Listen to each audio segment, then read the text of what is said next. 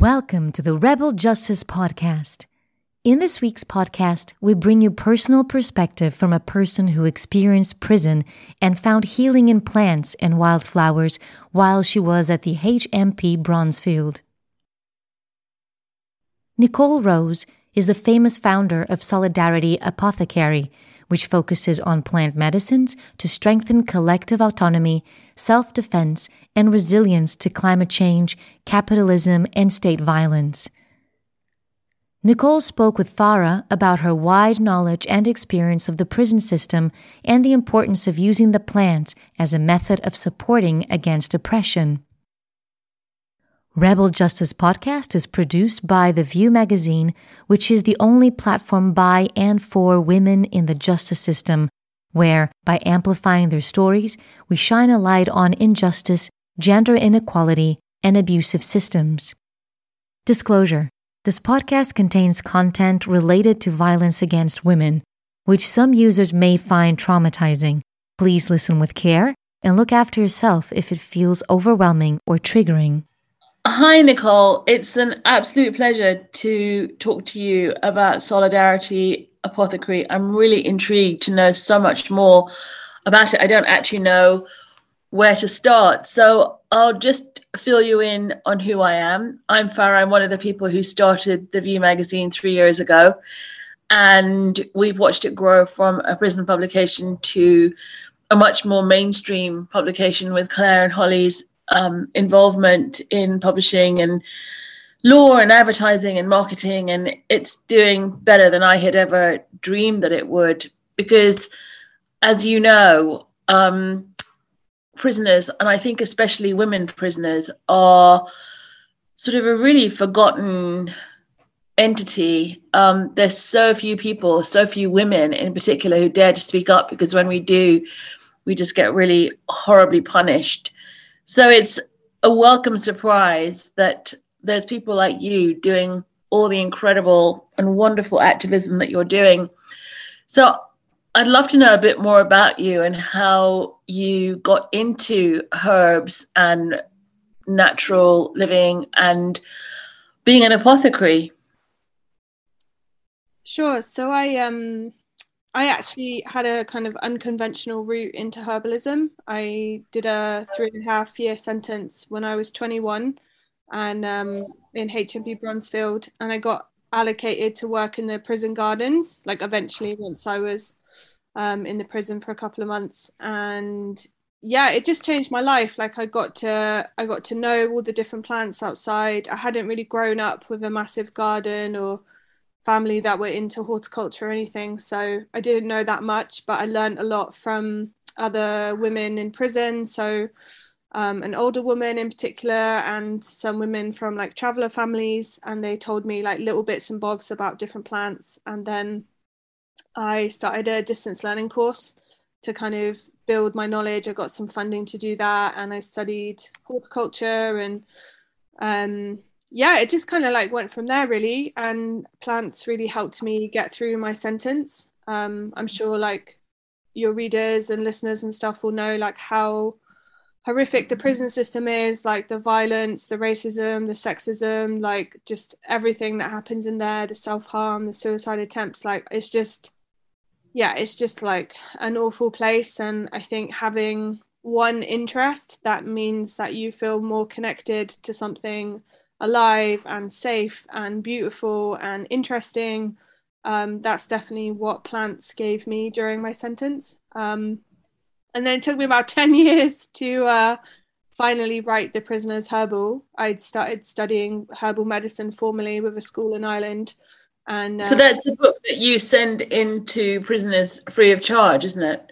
Yeah, so it's called The Prisoner's Herbal, and it's like 10 plant profiles of plants, like very common weeds that you can find in most gardens, like dandelion and nettle, as well as how to use things that you'd get on a prison canteen. So things like salt and pepper medicinally, for example. Might be doing like a gargle for a sore throat with salt, or having black pepper in your tea is like a way to kind of warm you up. It's like a circulatory stimulant.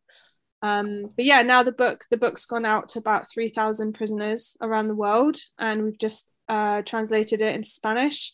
which is really exciting. There was a launch event in Mexico last night at a place actually where a group of women have had an occupation because their partners and family members are in prison as political prisoners. And these women have kind of stayed by their side for over a year outside, leaving offerings, demonstrating, having like posters and images of like their loved ones behind bars. So it felt really special that the book got launched there.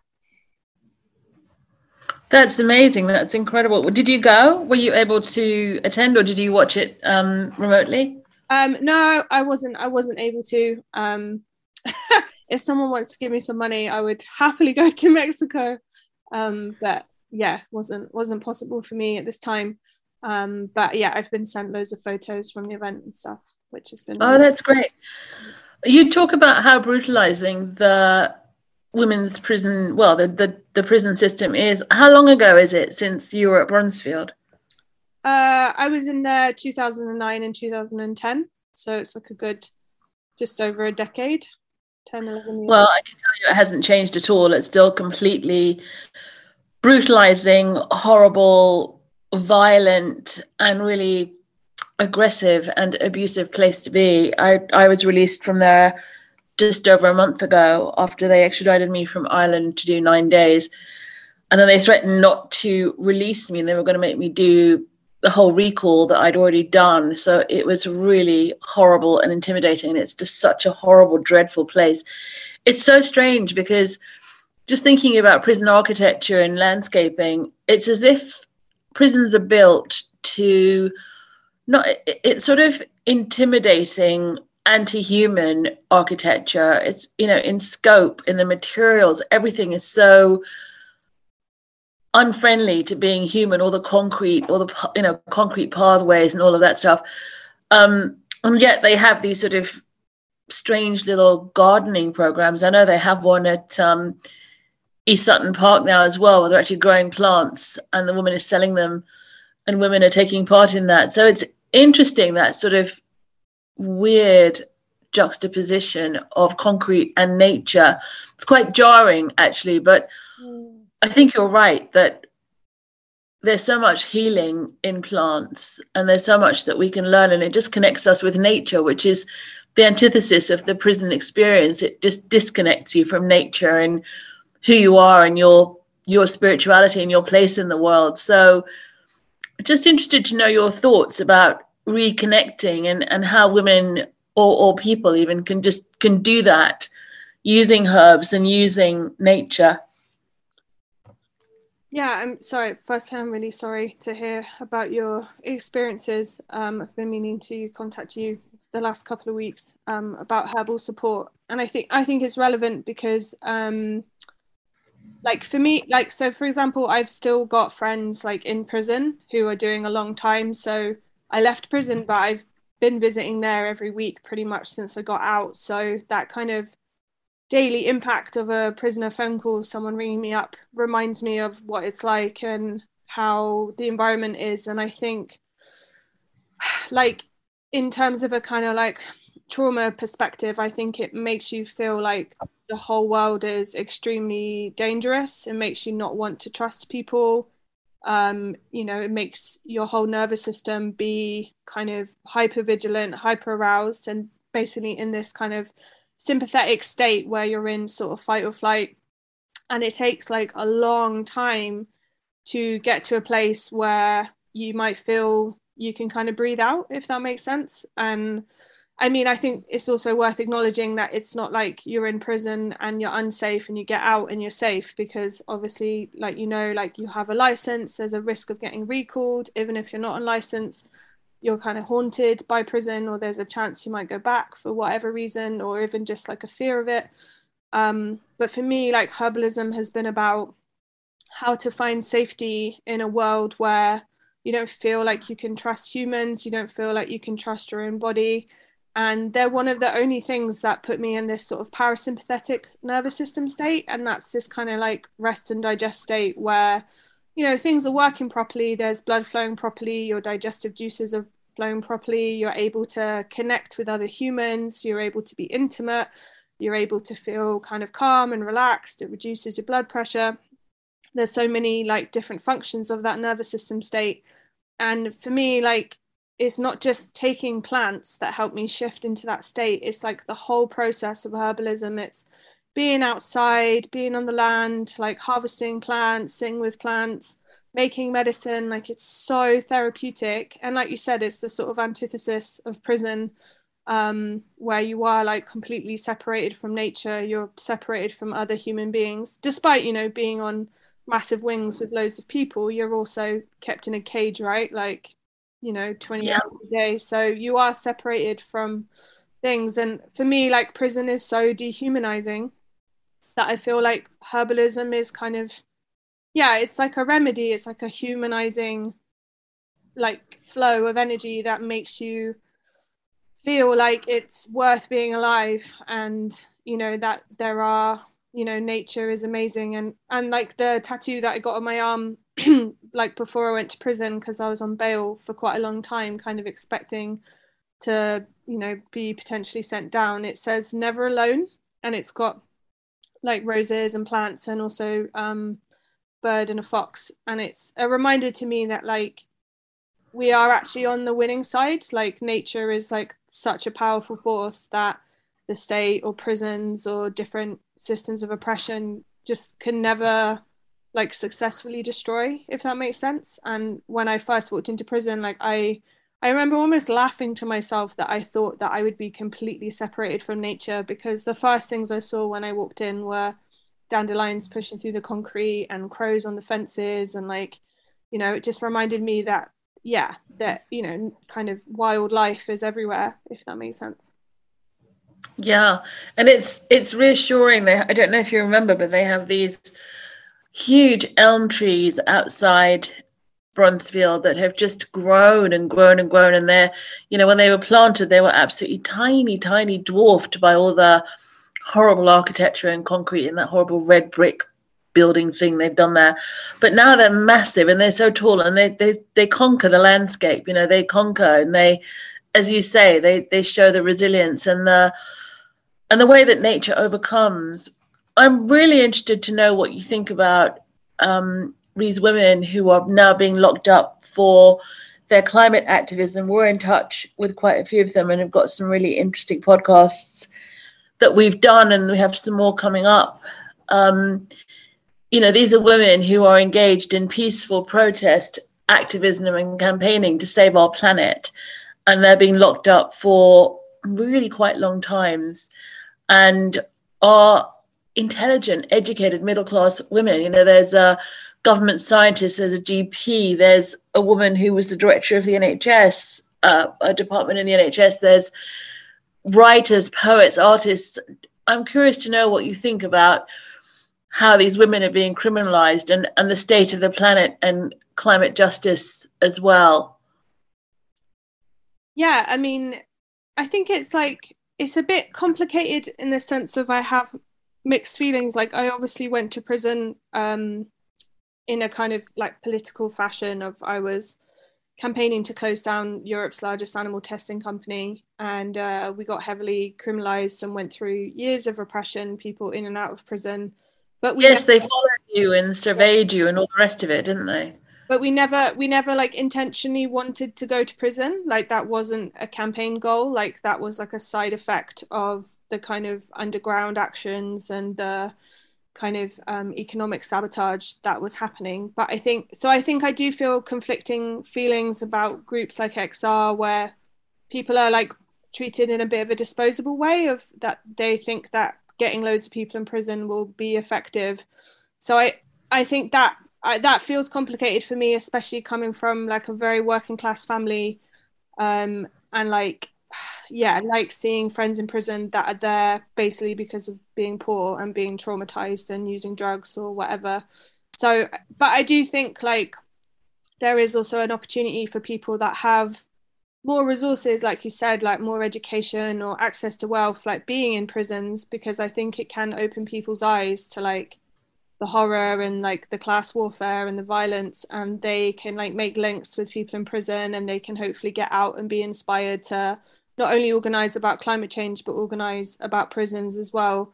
But you know, like, of course it's like admirable for people to, you know, sacrifice their freedom in order to highlight some of these massive struggles like climate change. And yeah, you know, I do a lot of prisoner support work, and you know, we have had people like on our radar who are inside for things like that, and also people that have got sent down for resisting the bill in Bristol, like the Kill the Bill riot that happened in Bristol, where I'm from.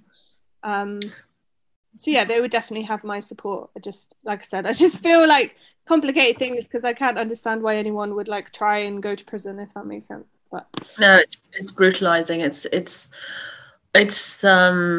I mean, they're admirable, as you say, but it's hard to comprehend, isn't it? But I think with their experiences, given that they're well educated and sort of look and sound like some of the people in charge of these awful places, maybe they will have some success in trying to change things. And talking about change, being an apothecary is also being an alchemist and using everyday herbs and treatments and things to, you know, create change and create better lives for people. So it's kind of like creating gold from dirt. What do you think about the prison system as it is, and how would you change it? Are you an abolitionist, or do you think there's room for reform in this system? yeah, I would strongly identify as an abolitionist. I think a lot of well-meaning reforms have kind of led to the growth of the prison system. For example, people used to campaign around women being in the same prison units as men, like in the early 1900s, and then that led to the kind of like development of women's prisons. And then that's obviously, you know, women are now like one of the fastest growing like prison populations on the planet. So I am like kind of cautious of certain reforms. I'm also aware that there are sort of that have been called by abolitionists like non-reformist reforms, so things that would actually make a difference to people's lives without kind of extending the life of the prison system. But yeah, I kind of think like, you know, like we've both been in the same prison, like I can't think of anything that prison could do to make itself less violent. Or I mean, like obviously there's like obvious things like the male officers not trying to have sex with women, or, you know, dragging people down to seg, or, you know, people getting attacked and stuff. But yeah, I think change has to come by kind of completely restructuring society of, you know, why is it that people are in prison for using drugs, for example? Like, why are they being criminalized when it's like a health issue? And that's kind of the majority of people in prison. And so I would say that I think I wish I don't know. I mean, if I wish someone had like a 10-point plan of how to do this stuff, but unfortunately I think it's like quite a long-term struggle. And yeah, I think for me, like part of the work is just recognizing that prisons are not sort of natural or normal or necessary, and that we do have the solutions to respond to harm, like in different ways, like that doesn't involve like locking someone in a cage. And that also we do have ways of like restructuring society kind of without a state, or without a kind of you know, authoritarian state that, you know, just locks up like it's kind of most marginalized people like in prisons all over the country.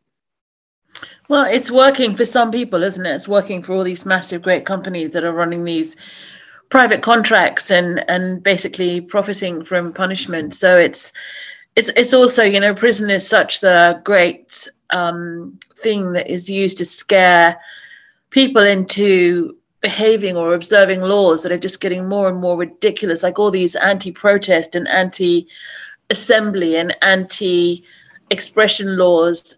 You know, they're now carrying the punitive sentence of prison for just gathering, for just expressing how you feel about something, for a campaign, which and having prison there looming as the ultimate punishment is incredibly frightening for most people. I mean, I think you and I would deal with it differently. We've been there, we've survived it. It was horrible and disgusting, but the fear is gone for us. I think once you've been to prison, it's very hard to scare us anymore with that, because we just see how dysfunctional and broken and actually stupid and what a waste of life it is. But I think for most people, it really acts as a deterrent, but it's not working. I mean, we've got the highest reoffending rates for women in the whole of Europe, and we're spending billions and billions of pounds on courts, on police, on judges, on so-called rehabilitation programs and all this stuff, and it's just not working. So there's got to be a better way, a social justice way, as you say, rather than a criminal justice way, and dealing with the issues from the root rather than just cutting the heads off the weeds, which is what they're doing at the moment. But it's a really strange time at the moment where we live in this hyper criminalized society where kind of even breathing the wrong way will get people arrested. And you were talking about being recalled. I mean, half the prison population for women at the moment, almost half, is women on recall. And parole board hearings are taking at least 8 months to a year. Women are being released by the parole board just with a few days left of their sentence. So that whole system, and it's not the parole board's fault at all. It's just there's so much pressure on various pinch points in the system that it's creaking, it's breaking. But mainstream world doesn't want to look at it because it's all done behind barbed wire and high fences. So how do you think we can bring out the barbarism and the brutality of what is happening to our women, women like you and I? You have a certain sort of solidarity for a woman who's been a prisoner. Even if you don't like her, you've got a solidarity because there's a shared experience. What do you think we can do to highlight what's being done? We're all very horribly concerned about Iran and Brazil and all these places, but it's being done in our own backyard in the leafy suburbs of Surrey and Downview and, where Bronzefield is. So what do you think we can do to really bring out what's going on?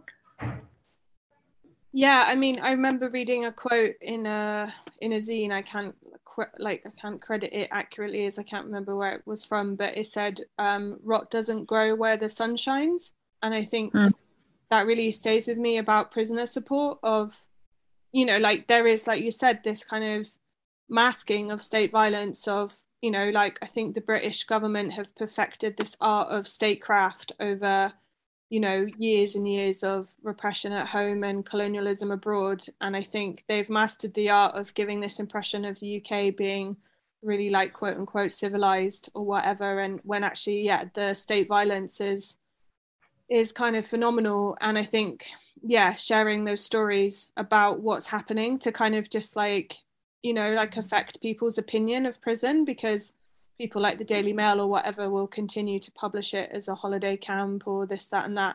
And, I think the pandemic was interesting because a lot of people felt the experience of having their kind of freedom, ever so slightly restricted. It kind of triggered me a bit, hearing everyone complain about it. And I just thought, God, you wouldn't survive in a cell. But yeah, I do think raising that awareness is really important. And also just offering tangible support to people in prison through prisoner solidarity projects, through letter writing. We need 1,000,001 initiatives when people get out to support them to stay out of prison. We need to be fighting prison expansion. The British government are in the process of trying to build 18,000 new prison places by the mid-2020s. And, I've been involved in a campaign called Community Action on Prison Expansion since 2014, resisting these new mega prisons. And lots of communities have been very successful. Unfortunately, not everywhere. They have successfully built prisons in places like Wellingborough and very soon in Leicestershire. But yeah, so I kind of think it's a mix of writing about prison conditions and advocating for prisoners, but also, trying to stop the beast from getting any bigger, and just constantly fearlessly agitating for a different system. I definitely had points of despair and burnout with all this stuff. And I remember talking to a friend and he was saying that, Nicole, you'll do this work for 80 years and then just, in 2 days, all the prisons will get destroyed overnight because there'll be some sort of revolution or uprising across different prisons or something. I think, supporting that kind of prisoner resistance is also important. Yeah, no easy answers, I don't think. You were talking about herbs that help with resilience and circulatory getting warmer. Are there any herbs that you can suggest for trauma and for women who are inside or women who've just been released that, you know, that we can get our hands on fairly easily? Because obviously the prison system is absolutely paranoid about what it will let in and what it won't. But what would you suggest that people can take? Because they're just, at the moment, I just feel there is so much free floating trauma and anxiety in the world. There's just so much everywhere you go. You just feel confronted by it in even the smallest interactions. And I think it's probably a result of the pandemic and recession and the fear of what the next few months holds for people economically as well is really frightening. But what do you suggest, Nicole, that people can practically do inside and outside to help to just nurture and calm themselves a bit? So I think with people inside, like I could definitely send them a copy of the Prisoner's Herbal, and I mean most of the plants aren't very strong. Like we in the herbal world we call them nervines, which is like a plant with an affinity for the nervous system. But like I said at the beginning, like I do think having a relationship with a plant in general can definitely help people feel more calm and grounded. So like whatever plant they have access to, I think is great. I mean, maybe it's not safe necessarily to ingest, but I think even just, you know, if they're in a prison courtyard, being able to like look at plants or, you know, notice a dandelion or a nettle or a mallow plant or whatever and connect with that plant. But yeah, I think for people on the outside, there's definitely obviously like a much wider range. And again, it's kind of like what people have near them that's close and accessible to them. There's definitely some amazing plants that are like fantastic supports for the nervous system. For example, lemon balm is a very strong aromatic mint, and it's like one of the most effective plants at supporting people to go into this parasympathetic state. Has a really fantastic affinity for the digestive system, and you know, a lot of people who've experienced traumatic stress or who are still experiencing it will really notice that effect on their guts, you know, maybe constipation or diarrhea or food intolerances and allergies. And plants like lemon balm can really like enable people to actually digest their food properly. And then in terms of like stronger things, like a plant that I really worked with a lot, like with my PTSD, is called skullcap. Scutellaria latifolia, which you do have to kind of buy, like you can't really harvest it in enough quantity in your garden, but it's a hypnotic nervine, so it really moves you into this kind of parasympathetic system state, and it's a real just like a full body relaxant. It's really fantastic for the musculoskeletal system as well, for muscle tension. It's incredibly nutritive, and I've had people take that for like 6 months, people that have been complete insomniacs their whole life, and then that's enabled them, you drink it in the evening, to shift into like a better sleep pattern and reduce things like nightmares, and just kind of have, you know, like skullcap helps repair the myelin sheath, which is like the fatty layer outside that like wraps around the nerve cells. So like, yeah, that's when you're, you know, this feeling of like frayed nerves, like there's actually like a physiological process where your nerves don't have enough kind of like fat around them or like a strong enough myelin sheath, which can make them more hypersensitive. So anyway, I'm getting too detailed, but yeah. No, it's fascinating. It really is, because you think about frayed nerves and they actually are frayed nerves. Mm-hmm. It's really fascinating. And this is something you can buy at a health food shop. Yeah. And again, like I have this Solidarity Apothecary project. So I offer kind of like free herbal support for people who've left prison or are struggling with PTSD because of prison. I have been on a bit of a break from it because I lost one of my best friends, killed himself in the summer in Eastwood Park. So I've been just kind of like in the depths of hell myself with recovering from that. So I haven't quite opened shop yet, if that makes sense, in terms of I was offering a lot of support the last few years, and I've kind of had to scale it back a bit while I focus on supporting myself. Tell us a bit about that. I know who you're talking about. It was it was just so tragic. Tell us about that, because there was a lot that built up to that, and the way that he was set up to fail, and what actually happened was, it was so disgusting. Yeah.